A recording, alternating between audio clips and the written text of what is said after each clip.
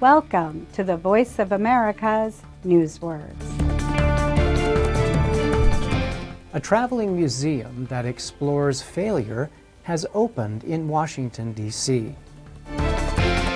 Flop. The Museum of Failure began in 2017. It holds about 150 products that flopped after their release to the public. The museum's organizer said, "We learn more from our failures than our successes."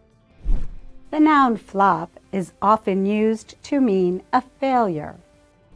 Flop also means a sudden fall or drop. Imagine how a newborn's head flops when not supported.